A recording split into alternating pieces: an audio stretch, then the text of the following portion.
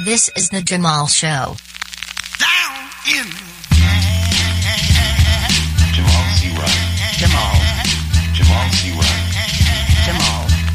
This is the Jamal Show.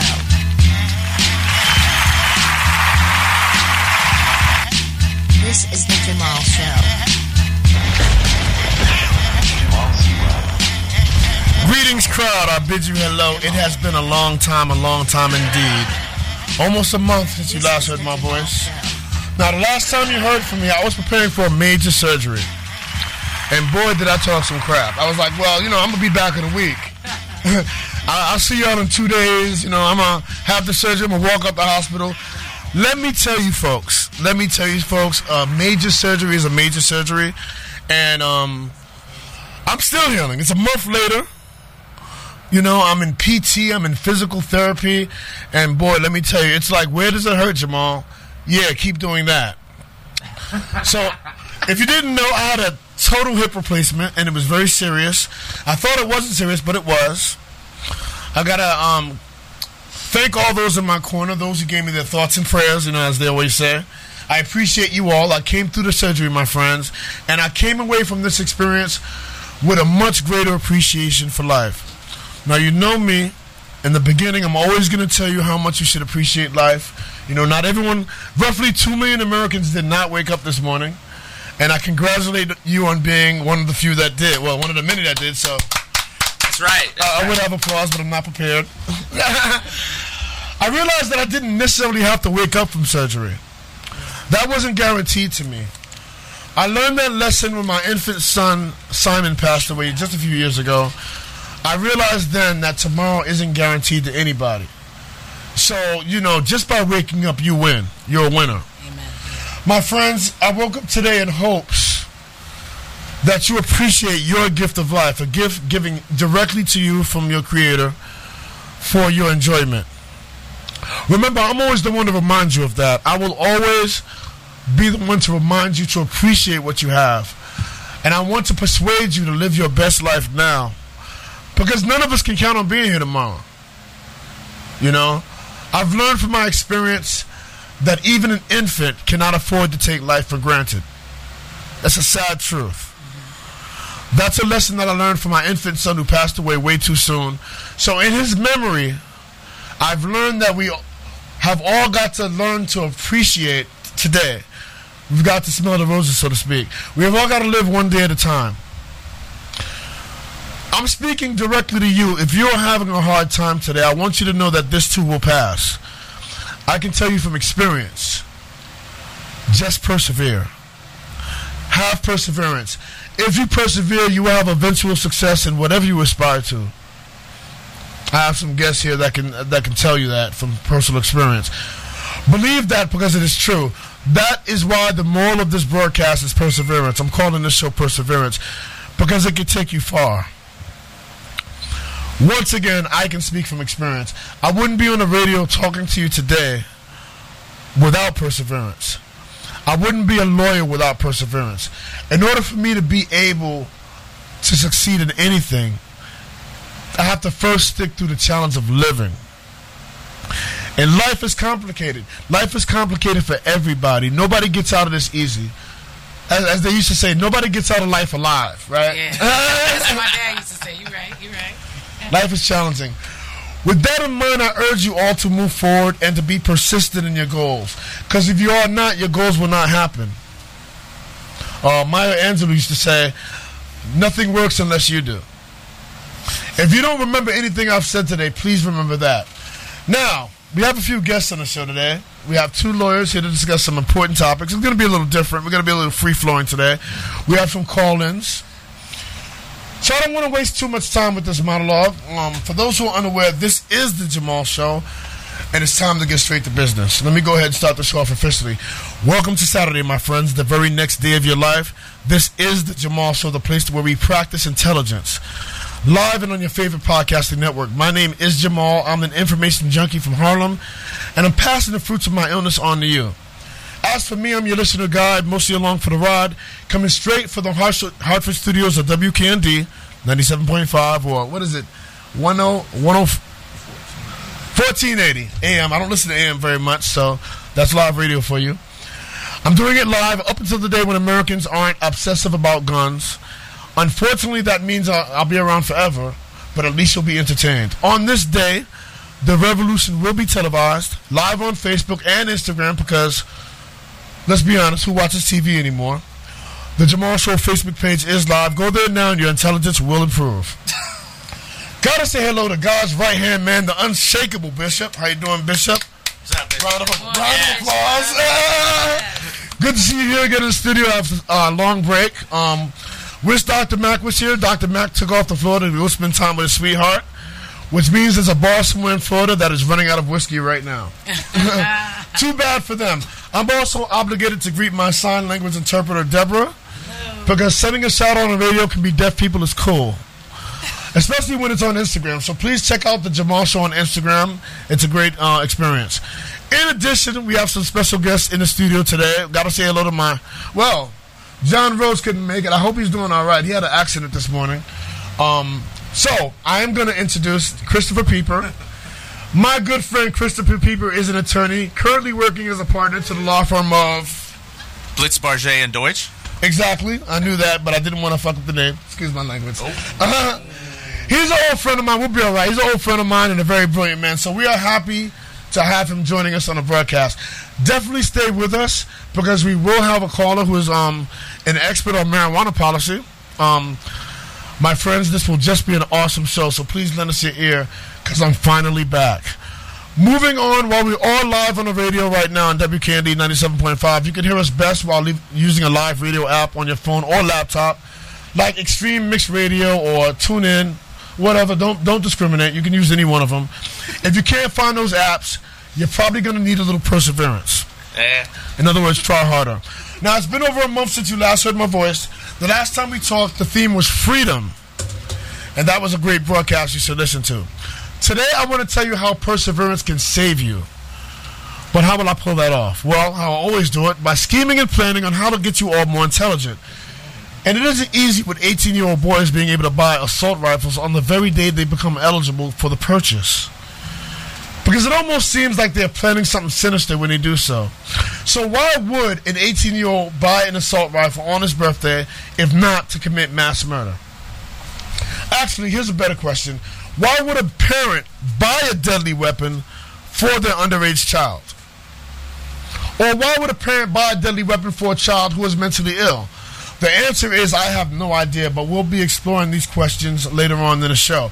By the way, for the few months that we have left to live before Vladimir Putin starts World War III, I will be working as a Connecticut attorney. So here's a shout out to the Connecticut Bar Association, of which I'm a proud member. Also, if you came late to the party, I would remind you that this broadcast will soon be up on every podcast network that ever existed. That's a lie, of course, but it's a lie that we can make true with your help. So please share the gift of the Jamal Show with a loved one, and I'll give you $1 million one day. Lastly, please know that my views do not represent the views of the station. And I'm not going to tell you that's because the station owner doesn't like me. But let me say it like this. The station owner doesn't like me. So don't get me kicked off WKND due to your misguidance. I do not represent the station. Get it through your thick head. By the way, you're always free to call and join us on discussion anytime. Just call at 860-218-2173. My psychiatrist says that I lash out at people on the radio, so I guess it's kind of risky. But you can always call in. Okay, folks. Time for a break. My mouth is dry. When we come back, we will talk about marijuana policy. We have a caller, right? All right, we'll talk about marijuana policy a bit with a true expert. Trust me on this. Then we're going to talk about how to avoid mass shootings. How about that? Then we're going to talk about Roe versus Wade. Hopefully we can get to that. We have a lot to rap about today, and it's going to be a little bit loose. The good news is the gods have been good to us. The news gods have been good to us. So we have a lot to talk about today. And we have two lawyers here live on the Jamal Show, unscripted. And the goal is for you to get a little bit more intelligent. So let's get moving. But right now we have a break. Lucky you. You don't have to hear me talk right through it. Here's a little independent tune to make you nod your head during the break. The title of the song is called Spanish Harlem, and it's by a Golden Age hip-hop group that you never heard called Seeds of Labor. You're going to like the song, but don't break your neck nodding your head, please, because I need you for the next segment. All right? Bishop, hit me. Well, I was up in Spanish Harlem. When I saw the girl, I felt I had to kick the jargon.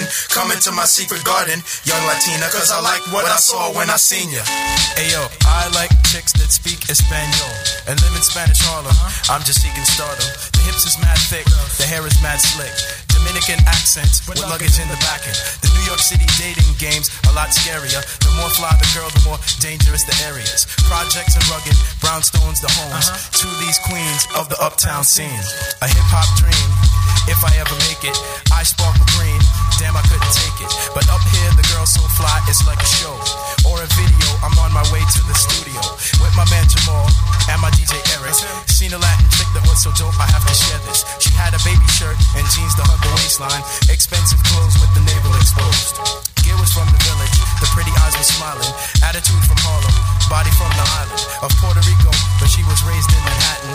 Don't say Hispanic, you gotta call them Latin. So I started threading my way through the pedestrians, straight towards the girl who had the thighs of an equestrian. Hola, senorita, I'm from Virginia. That's down south, where it's quite strange to see a girl of your complexion. Then asked her which direction that she was heading. Then I started forgetting all about this girl, because coming up the street was a different chick that had a beat. Well, I was up in Spanish Harlem. When I saw the girl, I felt I had to kick the jargon.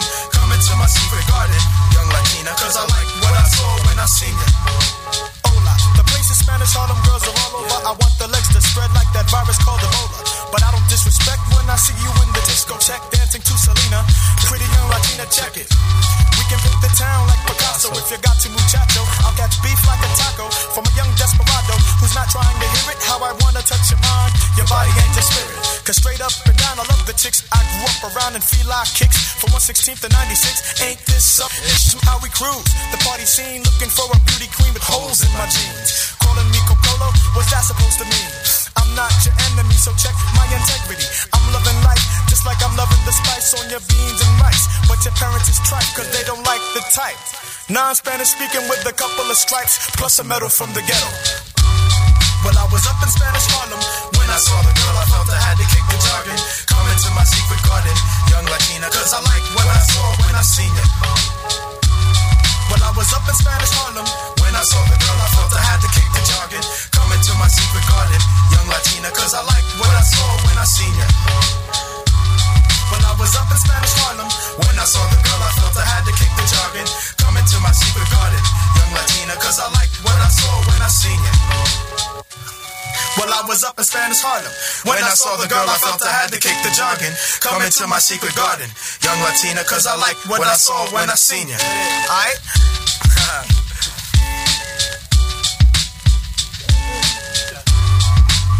What are you?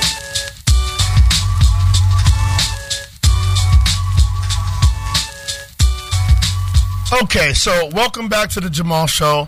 I, of course, am Jamal. We have some guests in the studio, but I need to introduce somebody on the phone to you right now. Now, a lot of people know that I went to law school, and this whole show is kind of like a reunion. I've got Chris Pieper, attorney Chris Pieper in the studio with me, and on the phone, I have somebody very important. When I went to law school, we did a radio show called Liberation Radio. That's right. And we have all the members of that show. Chris Pieper, attorney Chris Pieper's here in the studio with me. On the phone, we have Anthony Johnson. And you might have never heard of him, but this guy, when I was in law school, you know what this guy was talking about? Marijuana reform. He was talking about how so many minorities are getting arrested for nonsense, put in jail for this, a misdemeanor crime of smoking pot or what have you. And, it was a real bad thing. And what happened was states started moving towards making marijuana legal. First medical, then recreational here in Connecticut and in New York, where I'm from. And the reason why I'm bringing this up is because this guy, Anthony Johnson, he is a major player in the marijuana reform movement. He's calling, I believe, out of Portland. And he's done major things to change the laws in Oregon and other states. When we were going to law school in Missouri, he was working back then to do the same. So I just really want to introduce Anthony Johnson. Anthony, are you on the line? Can you hear me? I am here loud and clear, brother. Yeah. Do we have him on the air? Yeah. Okay, so you hear him. All right, so Anthony, why don't you tell me a little bit about how you got involved in the movement in the first place. First of all, it's been a long time, man. It's great to hear from you. Thanks for calling in. But can you tell me a little bit of how you got involved in the movement and maybe a little bit where it's going today?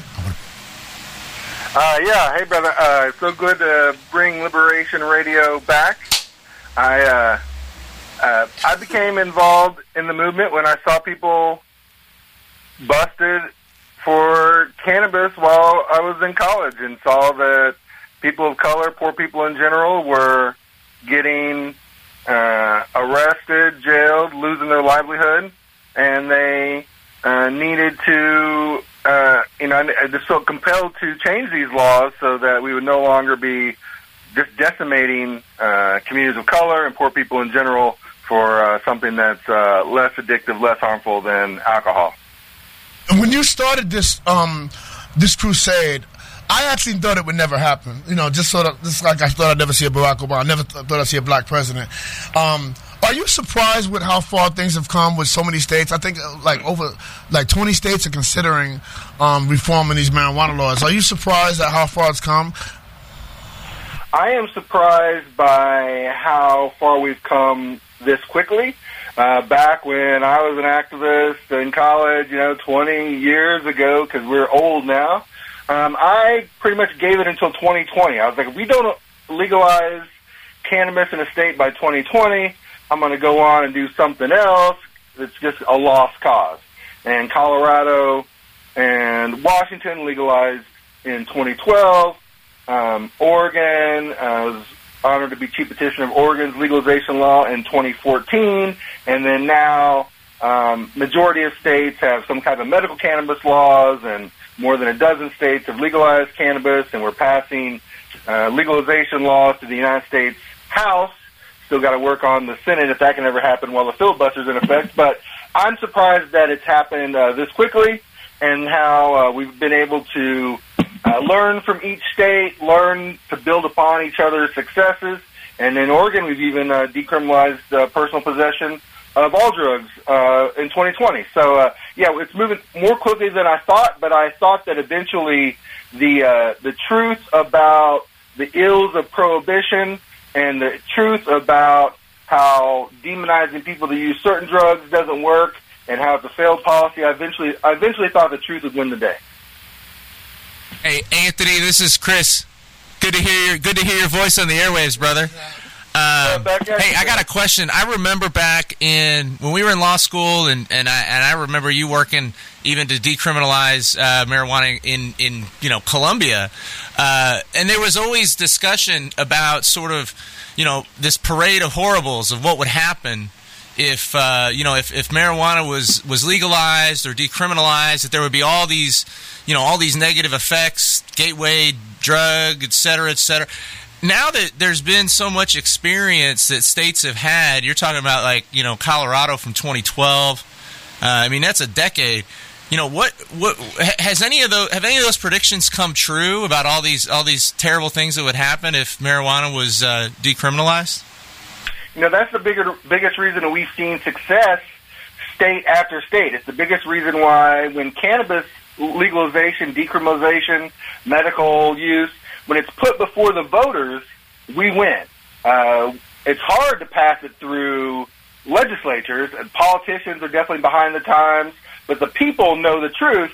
And what prohibitionists, from the Reefer Madness days on, and the propaganda about marijuana, cannabis law, those things have not come to fruition. You hear the horror stories that there's going to be chaos on the highways, kids' test scores are going to be decimated, you're going to see everybody using other drugs because it's a gateway drug, and that hasn't panned out. What people have seen is that life goes on, the sky doesn't fall, and what you do is you create jobs, you create revenue, you can utilize the cannabis tax revenue for things that your community needs, whether it's for schools or public safety programs or drug treatment programs. You can utilize that revenue and capture that money instead of just setting it on fire by just arresting and jailing people. So all the horror stories of the sky is going to fall, that does not play out when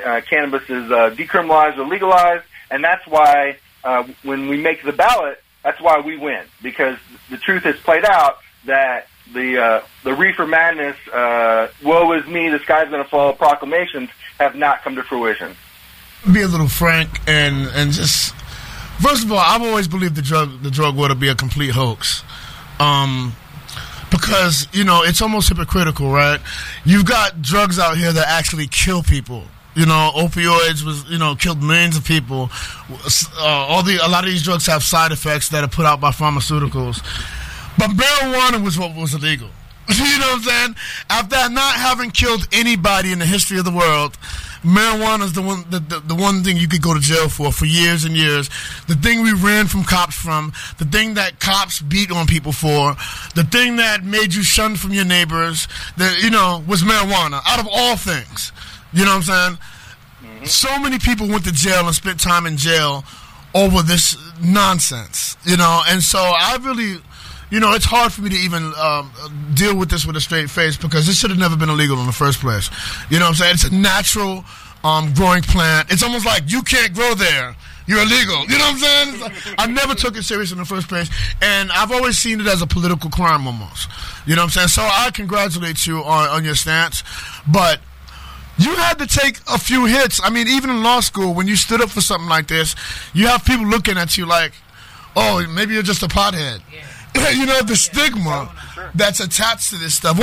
What do you have to say about that? What Chris asked about earlier, talking about the gateway drug, that came from John McCain, by the way, who was a good man, but no one's perfect. And George H.W. Bush. Well, once they start smoking pot, they're gonna be doing crack next. They're all gonna be all that stuff. The gateway drug, hypothetical. How did you deal with the stigma attached to this whole thing? I just want to ask you that. Being an attorney who I know was on law review, who did very well in law school, it's kind of hard to interview with a big law firm, and you're the lead guy on marijuana reform, right? Oh, for sure. And, there's definitely a stigma around, cannabis use, working in drug policy, working for the issue. And I combated it by always, personally, I believe, kind of exceeding expectations. So if somebody deems that you are a pothead or a druggie, or you're just consumed with, drug policy and not really a serious student, I did that by, being one of the top students in my class. I do it by being educated at the issue. I do it by being able to debate people with a bunch of credentials around their around their name. And when you're educated on the issue, and it's, this is the Jamal Show, the place to get intelligent, right? When you're educated on the issue, and you can articulate your point of view, and you can debate anybody on the issue, and then you can overcome stigma eventually. But it is definitely something to address and to get over. And when I would interview with firms, the lawyers interviewing me all agreed that the drug war is a sham. We should legalize cannabis, and would divulge to me how they use cannabis and other drugs, and they know the drug war is ridiculous and just a way to go after people of color and poor people in general. But of course, their bosses aren't quite up on the same level. Or the older the people are, the older generations, which we're doing better and better on the issue with older generations as well. But definitely, when I was starting on the issue, the older people, over 65 especially, were not supportive. But you start legalizing medical cannabis, they realize it helps with their chronic pain, and you kind of chip away at that. So there's always stigma, no matter what you do, and and so you got to overcome that. Whether you work in drug policy, people deem you a pothead, people look down upon you or think you're not that smart on certain areas because you're a certain color, or you're a man or a woman or whatever. But you just educate yourself and just work to overcome it. And the theme of the show is persistence. And the first campaign that I helped lead in Columbia, Missouri in 2003, we lost, and we came back and won in 2004. First time I was in a statewide marijuana measure in Oregon in 2010, we lost. We came back again to win in 2014. And so you take your hits, you take what people are going to say about you, but you just come back stronger and get educated on your issue and overcome those things. Anthony, this is Chris. So we talk about stigma, And as you know, as an attorney, obviously, you know, and all three of us, you know, we've got privilege as a result of being an attorney, and maybe it looks a little funny to some partners if you're involved in cannabis policy, but you know, the real stigma that we see is, you know, all of the people who have criminal records that are based on prosecutions for, you know, possession of cannabis or other kind of marijuana related crimes. How have you worked as part of your marijuana advocacy or in sort of the legalization? How have you worked on kind of the expungement, criminal justice reform issues around cannabis possession, you know, sort of the sins of the past and the stigma that creates for folks who are trying to get a job, you know, trying to get education, trying to get a loan. You know, that to me is sort of the consequences, the long-term consequences of the drug war and cannabis, criminalization. How have your efforts for advocacy dealt with kind of that issue, the folks that are incarcerated or that have a record as far as marijuana use? Yeah, thanks for bringing that up, Chris. So much of the headlines around cannabis legalization are about the jobs that get created and the revenue that's produced, and for me, yeah, it's all about civil liberties, the criminal justice issues. To me, that's the most important thing, and the jobs and revenue is just icing on the cake.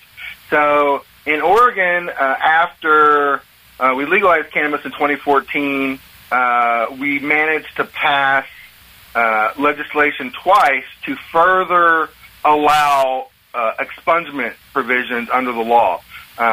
People, me included, when I moved to Oregon, I deemed Oregon to be this super progressive, super liberal, like hippie place, but you soon realize that Oregon, like most states, it's the cities and college towns are progressive, and the rest of the state is no different than Missouri, Alabama, Mississippi. The rest of the state, rural and conservative. And so the state overall was not near as progressive as what I thought. Up until 2017, possession of any amount of any drug other than marijuana was a felony in Oregon. So just 1 gram of like magic mushrooms, a felony on your record. And up until 2015, certain marijuana crimes like growing cannabis or selling certain amounts, that wasn't even expungible. That would be on your record forever, and there was no way you could remove that from your record. So in 2015, we managed to pass legislation that changed that, allowed folks to expunge their records. One of my favorite stories is people having their records cleared, and the local public media reports on it, and I had tears of joy because for 20 years this felony has followed me around and has hurt my life, and now now that's off my record, and it's something that's followed me. So twice now we have helped the expungement law, expanded what penalties can be expunged, and now my work now is I want automatic expungement. So that's actually a big fight. I want automatic expungement of all nonviolent drug offenses after a certain amount of time, because the truth of the matter is now, to get your record expunged, most people have to hire a lawyer, or you have to have a certain amount of money to pay the filing fees and court costs to get that off your record. And personally, I think the law should be the law no matter whether you're rich, poor, in the middle, and it shouldn't be because you can afford a lawyer, because you are sophisticated enough to navigate the system, you can get your offense expunged. But I personally think after 3 years, 5 years, depending on the offense, it should just be off your record when it's a nonviolent drug offense. So that's a continual work, but we have improved upon the law. And one thing I like seeing is that future legalization laws after the pioneering states are starting to add automatic expungement provisions to their law. So when California legalized in 2016, they added it automatically to their law to expunge it. So that is a definite battle that we have to continue, because people's lives have been hindered for too long by these unnecessary nonviolent offenses on the record. Hi, I'm Deborah. How are you? Good morning. Hello, well, keeping in line with what you guys were talking about with stigmas and things being removed from that, I want to also bring up the point that a lot of parents who used to, just smoke, recreational pain use even, some of them would have medical use cards. They were getting brought up in CPS, in certain cases like that. Right. So it's a really, as a mom, the first thing I think about is when people stigmatize marijuana use, they're always like saying, oh, well, that's, something that we can see as a sign of neglecting the child. But what they're starting to find is that it actually has nothing to do with how these parents have been caring for the children. The children are cared for properly. They have food, So the stigma with, if you're a parent, and you smoke marijuana, you must not be a good parent or you must not be a good care provider. I'm really happy that they're starting to recognize that in the courts, too, as being removed, that it has absolutely nothing to do with how parents care for their children. So it doesn't just affect people in the professional world. It goes straight down to our communities. And then we become stigmatized when we go out into the world. You're like the mom looking around like, I'll spray myself before I show up at the game. But even now, it's no one. It's starting to just no one is looking. It's at it really the same interesting. way. I can report to you, Anthony, from personal experience. I deal with child protection in Connecticut, and I was actually really happy. Yeah. I've dealt with CPS recently, and I've seen them deal with a parent who was a smoker who actually, excuse me, who admitted to smoking. I was actually on a phone call where I had a parent admit to smoking to CPS, and they were like, yeah. But what about your drinking? Your drinking's a real problem. I was like, wow, we've come a long way. Because it used to be in Connecticut that you could lose your child for smoking marijuana. It used to be that way. And it's no longer that way. Connecticut doesn't do that anymore. So, Anthony, I'm going to let you go in a minute, but I want to tell you, I always say that good people because they do hard work that isn't congratulated very much. And I appreciate you very much for being righteous enough to stay on this issue, because there were a lot of people suffering here. You know what I'm saying? There's a lot of people that had this on their records. It was hindering a lot of people, even from the bar. I know personally from personal experience, people that have gone through this. So I appreciate people who take on unpopular fights and keep fighting and have the persistence to keep going, because it's rational, because it helps people.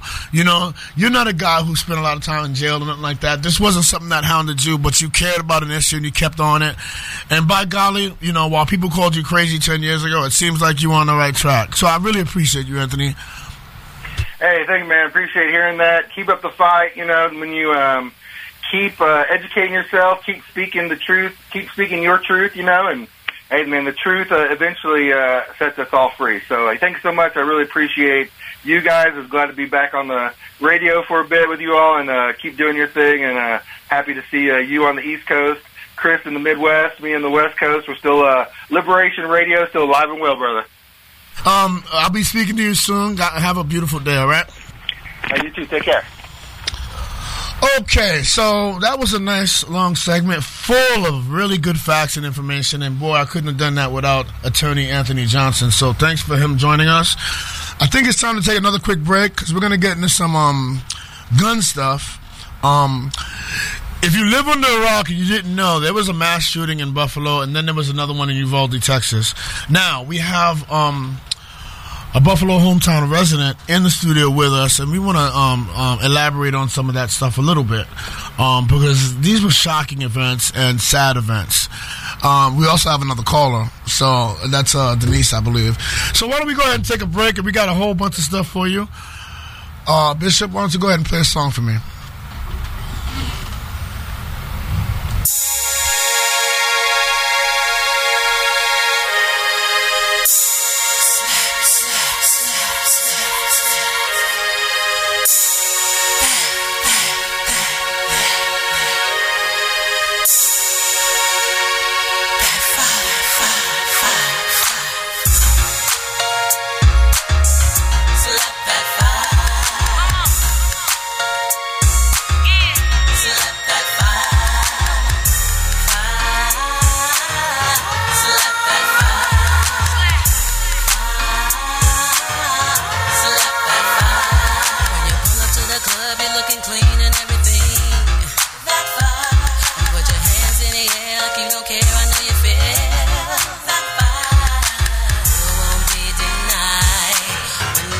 slap that fire.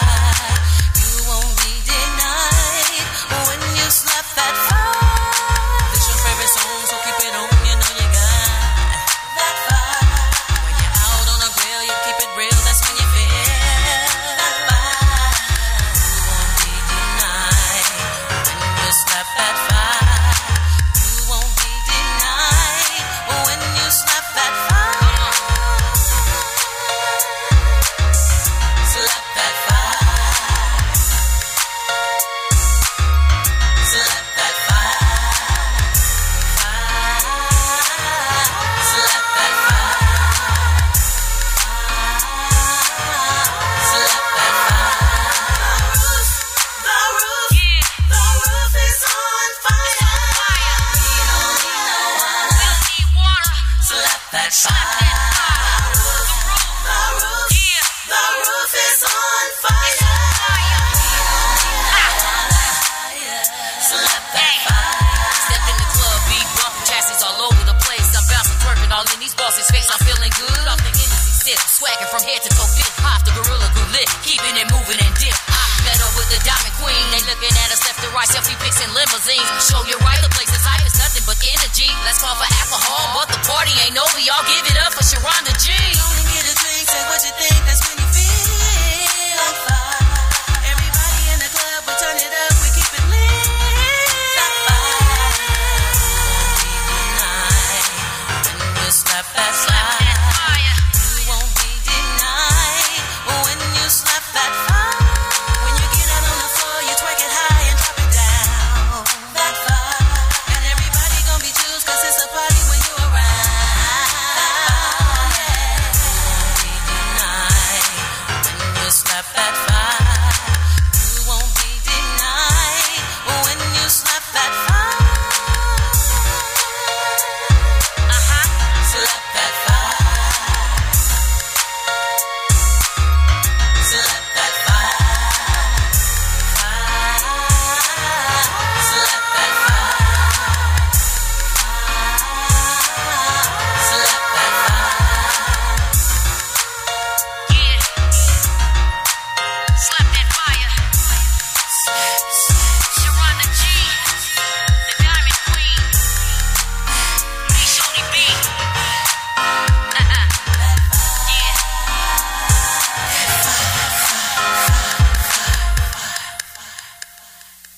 I'm on the air. My name is Jamal. You're back with the Jamal Show, so you're in luck today. Not only did you wake up, but you have an hour's worth of informational entertainment at your fingertips. And I know you didn't turn the channel because right now we have a guest on the air. She just called in. Her name is Dr. Denise Wunderler. Let me tell you something about Dr. Denise. A few years ago, I had the unfortunate event happen to me that a young infant passed away. Now, you know, I walked off with my pain. I licked my wounds. Deborah was here with me. There are other people that do other things. They take action when things happen to them. And such a person is on the line right now. Dr. Denise Wunderler had the exact same thing happen to her. But she didn't just go away licking her wounds. She started a charity, Team Vienna. Team Vienna is for SUDC awareness. You can help me here, Deborah. Yes, it's for SUDC awareness for our beautiful, sweet Vienna, Denise's daughter, who unfortunately, as she Let me said, make passed this simple. away. Let me just get to the point. Children are dropping dead. Yes. Infants and children are just dropping dead, and for years, nobody knew why. This is a woman who has investigated why. She wanted to know why her child, you know, didn't wake up when she put her to sleep in front of her TV many years ago. And this is a daily struggle for her. I congratulate her on being able to work through her pain and make it matter for other parents. So, Dr. Denise, do you hear me? Are you on the air? Hi, yes. Hi, Jamal. Thank you so much for having me today. Thanks for the why don't you update us on what's going on with your charity and what's how you're moving forward with this movement? Well, first of all, I do thank you again for having me as a recurrent guest, and I would like to acknowledge your beautiful son, Simon, who passed 3 months ago. I know, 3 years ago this month due to SID. So again, deepest condolences. In terms of Team Vienna, so one big thing that's happened recently is we had the 5th annual Vienna's Day of International SUDC Awareness, and SUDC stands for sudden unexplained death in childhood. So essentially this is SIDS, but in kids 1 to 18 years old. And as you mentioned, my darling Vienna was almost 3 years old when she fell asleep watching TV in New Jersey about 4.5 years ago and then never woke up. And so for this particular day in May, it's always the Saturday after Mother's Day, the world gets involved. So when remembering Vienna, other SUDC kids, and essentially educating the world about this, because we don't learn about this in medical school. It's very under-recognized. So we had, again, for the 4th year in a row, all 7 continents, including Antarctica. And actually it was the South Pole who represented, which was unbelievable, the South Pole Medical Center. And so really just trying to do unique things and activities to really get more eyes on this so that more research can be done so we can figure out why our kids are passing away in their sleep. And even more research needs to be done on SIDS, and over $500 million is already spent on SIDS, but yet SIDS is not an answer. And SCDC is way, not even close to where SIDS is right now. We have so much more to do on all this. So I have a question for you, Dr. Denise, that speaking of research and things like that, I know you do a lot of the contributions in that area. Recently, I had read something online that said that they have started to find a cause or perhaps a reason why for infants that they don't wake up. I believe they lack an enzyme in their brain that evolves from going from sleep to awake. Can you tell me a little bit if you know anything about that? Yeah. Hi, Deb. Yeah, nice to hear from you. Thanks for asking that question. That's one thing I wanted to talk about today. Of course, in Simon's honor with this. So this recent research was just published this month and received a lot of media attention because it was heavily advertised as the cause of SIDS. And this was very misleading. And I've got some buddies who were not very thrilled with all this type of misleading advertising regarding this. It definitely, I think, could be an important piece of the puzzle, but it's definitely a lot more complex than that and needs more studies to use the findings. So essentially, getting into the study a little bit, so the title is butyrylcholinesterase as a potential biomarker for SIDS. So this butyrylcholinesterase, essentially this is a big word for it. It's an enzyme in the body that's not greatly understood, but it seems to play an important part in the central nervous system. So essentially where nerve cells or neurons speak to one another to perform various functions of the body. So in Australia, they had a group of researchers, and interestingly, Deb, one of the researchers is a SIDS mom, and she lost her child almost 30 years ago, which makes this, of course, even more personal to all of us. So talk about perseverance is what Jamal's named the show. So it was a small study about 26 SIDS babies, and what they found is, like you mentioned, Deb, that there's a lower level of this enzyme in these 26 babies who died of SIDS compared to other babies who survived. So why this is potentially important to the puzzle of SIDS is that this lower enzyme, this lower amount, it may decrease the baby's ability to autocorrect their dangerous situation while they're sleeping. So say, for instance, the baby was laid on their belly to go to sleep, and as we know, that's not the right thing to do. The best is to put them on their back to sleep program, which was back in the 90s, which really decreased SIDS dramatically. So say, for instance, my mistake or something, the baby was put on their belly, and usually you breathe in oxygen and then you exhale carbon dioxide. Well, in this situation, you have a baby who is on their belly. Now they're rebreathing that carbon dioxide while they're sleeping.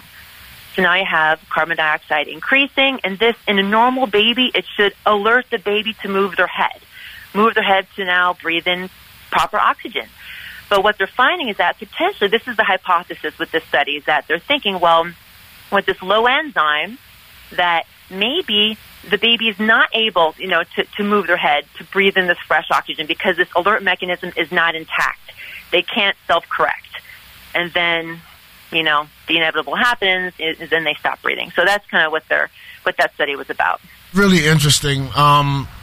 It goes back to my philosophy that big problems are usually caused by really small problems. And I wouldn't be surprised. I'm so glad that there are people like you out here working on stuff like this, because this is beyond my realm of capability. We're running out of time. I do want you to let the audience know if they want to support your charity, can you please give them some contact information, the website, phone number, what have you, whatever you have to give to let these people reach you and support you? Yeah, thank you, Jamal. Our website is www.vienna.team. So that's the name of my daughter, Vienna, the capital of Austria. So Vienna.team. And by email, that would be the best. That would be teamvienna2018@yahoo.com.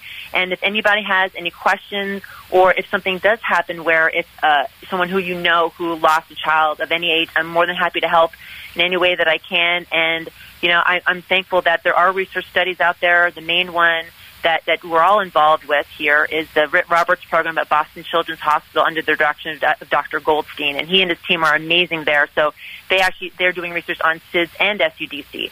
So we've donated almost $30,000 to them in the last couple of years. So, but we will be talking again very soon, Dr. Nish. You know you're always welcome on the show. Please continue your work, and I'll be talking to you soon. Thanks for having me. You know, Dr. Denise works very hard on her charity. If you have something similar that you're working on to help people, I'd like to hear about it. You can write me at jamalshowradio@gmail.com. Come on the show and talk about what you're doing to help people and get people ahead in life, and try to find the answers to some of God's riddles. Now, unless you've been living under a rock, we've been having some issues with guns in America. And we had a couple of mass shootings in the past couple of weeks. And the reason why this is particularly important right now is because one of them was in Buffalo. One of them was in Uvalde, Texas. The Buffalo one is particularly relevant to this show because Deborah is from Buffalo. And I want her to speak a little bit about the neighborhood and what some of the thoughts that were going through her head when this apparently a white supremacist walked into a grocery store and shot 13 people, 10 of which died, 3 of which survived. Now, Deborah knows the store. 2 of the people who died she knows. One of the survivors is her cousin. But I believe her name is Fragrance. It's Fragrance. It's very unique. Right. So you know the store. You've been to that store before, Deborah, right? So just to give you a little background on that neighborhood really briefly. Actually, I lived in that neighborhood growing up for a good portion of my teenage years of my life. It's an area of Buffalo called Cold Spring. So that area is predominantly black, low income, and minority. And the biggest thing I really want to say about this community is that is the only grocery store within, I believe, about a 5-mile radius. So you can imagine how many people frequent that store, how many people will actually have no other option. Yeah, one thing I noticed is that when they closed the store to do forensics, people were like, open up the store, why can't we get in? I was like, dude. Correct. I was like, dude, I go to another store when the cops are at one store, you know what I'm saying? But then it came out that this is the only store, in the neighborhood. I was surprised at that. Which makes it even more of egregious. Yeah. Not only did we lose so much life that day, but now our community has a big food insecurity going on because a lot of these people are don't drive. They're very low income. They don't have access to cars. And the bus system in Buffalo, I don't know if you know about it, but it's not great. It's horrible. So the community is still suffering now. My cousin was actually the manager at the store. I was aware that she worked there, but I didn't know she worked there until that day when I'm hitting her up to see if she's okay. She's not responding, and I turned on the news and I see it. She barely escaped with her life. There's going to be a lot of trauma from this. Yeah. The community is traumatized. The people that made it out are traumatized. You know what's funny? We were just talking about marijuana reform, right? And for years and years, this country put people in jail for smoking pot, right? Harmlessly on the street. But you can still, as an 18-year-old, go get 2 AR-15s now, on the day of your birthday, legally. But they arrested people for weed. You know what I'm saying? Sometimes the wording of laws can get in the way of the practicality of life. Right. Is what I want to say. And it just amazes me that there's a gun owner somewhere, the owner of a gun store somewhere, that will see an 18-year-old come in on his birthday, check his driver. Oh, it's his birthday. Okay. What do you want? What'd you like, sir? Oh, 2 AR-15s on your birthday. Cool. You know, like, without even thinking, you know, this might be for a reason. There might be something bigger here about to happen. You know what I'm saying? Right, and that goes to even speak to the bigger idea of the ideas and the policies that this country allows to continue and spread. I mean, you got people thinking that there's going to be a replacement theory. I mean, this guy had a whole theory and a whole reason why he went there. So we got to look at reform. When we're talking about reform, we got to talk about reforming the ideals that people are allowing to spread on these medias and these things like that, the propaganda. And that gets to the regulation. That's a little hard because we got to deal with the First Amendment. But we also need gun reform control. We can agree that it's too easy. Well, and the only thing I'll say is that, you know, I come from a red state, right? I'm here visiting from, you know, St. Louis, Missouri, and you know, everybody's got guns, right. And it's treated as like, it's historical. You know, I gotta have my rifle for hunting, right? But I think when you see things that happen, like what happened in Buffalo and what happened recently in Texas, and you see how, like you said, how easy it is in America for that to happen, because this ain't happening in Europe. Nowhere, yeah. This isn't happening with the regularity and the frequency that it does here. And so there's the question is, and I hear you, and I hear that a lot in Missouri. You know, well, what about the Second Amendment? Well, some ambiguous words in a document is now governing our policy, and our policies resulting in dead kids on the regular. So I think that there is a lot, and that you look at the polling on what do people agree in terms of reasonable regulation of firearms. Mm-hmm. And you can look across the political spectrum, Democrat, Republican, red, blue, whatever, and you'll have 60%, 70% support for, you know, stronger background checks, closing the loophole for gun shows, you know, dealing with, you know, different regulations for assault rifles, which are not for hunting. They're they're only for one purpose, and that's not taking away guns. You know, people who are, you know, the NRA, or people who are, you know, their position is nothing needs to change. Well, you know, what we're doing is not working. What we're doing right now is not working. Right. When you have somebody that can come in and do that in that store in Buffalo, or somebody can come into an elementary school, when, you know, as a parent, just thinking about taking my kids to school, dropping them off, and then never seeing them again because somebody had some issues and got their hands on an assault rifle, breaks my heart. It's not working. We got to do something. I think most people agree on that. It's just a question of what can we get done to improve this situation. Well, we have a broken Congress. We have a Congress that doesn't fix things, so to speak. You know, there's a lot of things that are going awry in America, and this is just one aspect of it. I just can't get over. It's almost like, you know, there's a gun store in the corner, right? And there's going to be a big gathering. They say there's going to be a big concert. And I walk in the gun store and said, there's going to be a concert out here? Hey, you know, now's a good time to order that gun I want. You know, it's like so obvious. You know what I'm saying? On the day of his birthday, he goes in and buys not one, 2 AK-47s. Like, you can't even deal with both of them at the same time, so you can't be hunting. And like, if I was if I owned a gun store, I'd be like, so, what are you planning? You know what I'm saying? Like, small talk. You know, like, nothing. You know, what are you gonna do with these? I just don't get it. And that goes back to what, you know, Chris was just saying. Obviously, the same thing has been happening and it's not producing results. They need to have maybe a different check procedure for people when it's their birthday. Maybe they got to wait a certain amount of time. I grew up in New York City, and when I was growing up, it was harder to buy a porn magazine. Like, we used to try to act like we were older and go into the magazine shop. Like, hey, you know, like, wonder if the guy was going to give it to us. Like, you know, is he going to give it to us this time? Like, this guy had no question that he was going to get 2 AR-15s from a gun shop on his birthday. And on that same day, you know, or a week thereafter, he shoots his grandmother in the face.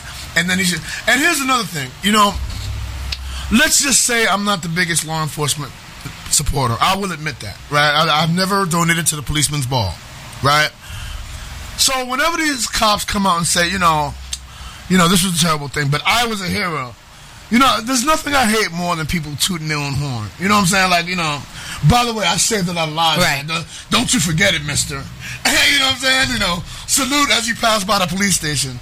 And to find out now that this dude just walked into an open door, and people didn't even shoot at him before he walked in. He shot like 3 people in a parking lot. This new guy in Uvalde, Texas. I'm talking about, not Buffalo. You know, the guy in Buffalo was stopped by a very, courageous security guard who gave his life to protect others. God. And he wasn't even still a cop. But we had cops on the scene in Uvalde, Texas, and this dude just walked right into an open door. They didn't engage him? They hired a security guard that wasn't on the scene. Like, security guards work, but they only work if they're there. Like, if the security guard is home at the time, there's not much he can do. And to find out now, I went to a press conference with Governor Greg Abbott, and all they were saying over and over, our cops are just so great, blah, blah, blah. I'm not, I realized that it's hard to run into a school where a shooting is happening. Everybody's human. Cops are scared too. But for them to go up and be like, we just saved... They really embellished on things that were not... We saved so many lives, and, if you weren't there, this would have been even worse, and blah, blah, blah. To find out that this guy barricaded himself in a room for an hour. Well, the worst part is when they realized that they didn't report the facts correctly. When they, hey, you didn't report the facts correctly, and they wanted an answer. He just brushed them off and was like, we'll get back to that, at a later time. Like, people, children to add have insult died, to injury, if I was outside a school and I heard shooting and my son was in there, I would have the gumption to go inside, even if there was shooting. And to think that the cops actually stopped parents. They were like, we're not going in. But you can't go in either. Right. Hey, you hear those shots? That could be your kid. But you can't go in. And actually arrested a parent to stop her from going in. I mean, wow. You know what I'm saying? That's like a fire truck outside your house while it's on fire and your kid's in there and they're like, we're not going to go in, but you can't go in either. Yeah. We're not going to put any water on it either. We're not just going to watch it burn. That's what they did. So the Jamal Shaw Award does. I don't have the music today, but the Jamal Shaw Award goes to that one parent who got arrested for trying to go in and save her child. She had another cop talk to the troopers and let her go. And as soon as she was taken out of handcuffs, she ran right back into that school and got her 2 kids. And congratulations to her. She was able to save her kids safely. But I just got, the cops were just terrible in this situation. Then Governor Greg Abbott gets on TV. He says, I'm livid. Someone lied to me. After, going on and on about how the cops saved everybody and how mental illness was the real problem here. People, mental illness is in other countries too. Other countries have domestic issues. They have, the difference is they don't have guns everywhere. I can't go to Thailand. That's the difference. Yeah, that's the difference. It's pretty easy to see. They have more domestic issues in some countries because they're more poor. So they have more issues. I've been to Africa. I've been to so-called third world countries. They have the same mental issues that we do, but they don't have 400 million guns rolling around in a country of 320 million people. That's the issue. They're a little bit too easy to get, and I myself would be nervous even ordering a gun. I couldn't imagine going in and get. I would go in for one at a time, but to go in and be like, give me 3 AK-47s. It's just baffling to me that nobody would question this kid. Nobody would, even if you sell him the guns, like call the cops after, somebody really shitty came in. It's his birthday and he bought 2 AK-47s. Sounds like something he wants to accomplish here. You know what I'm saying?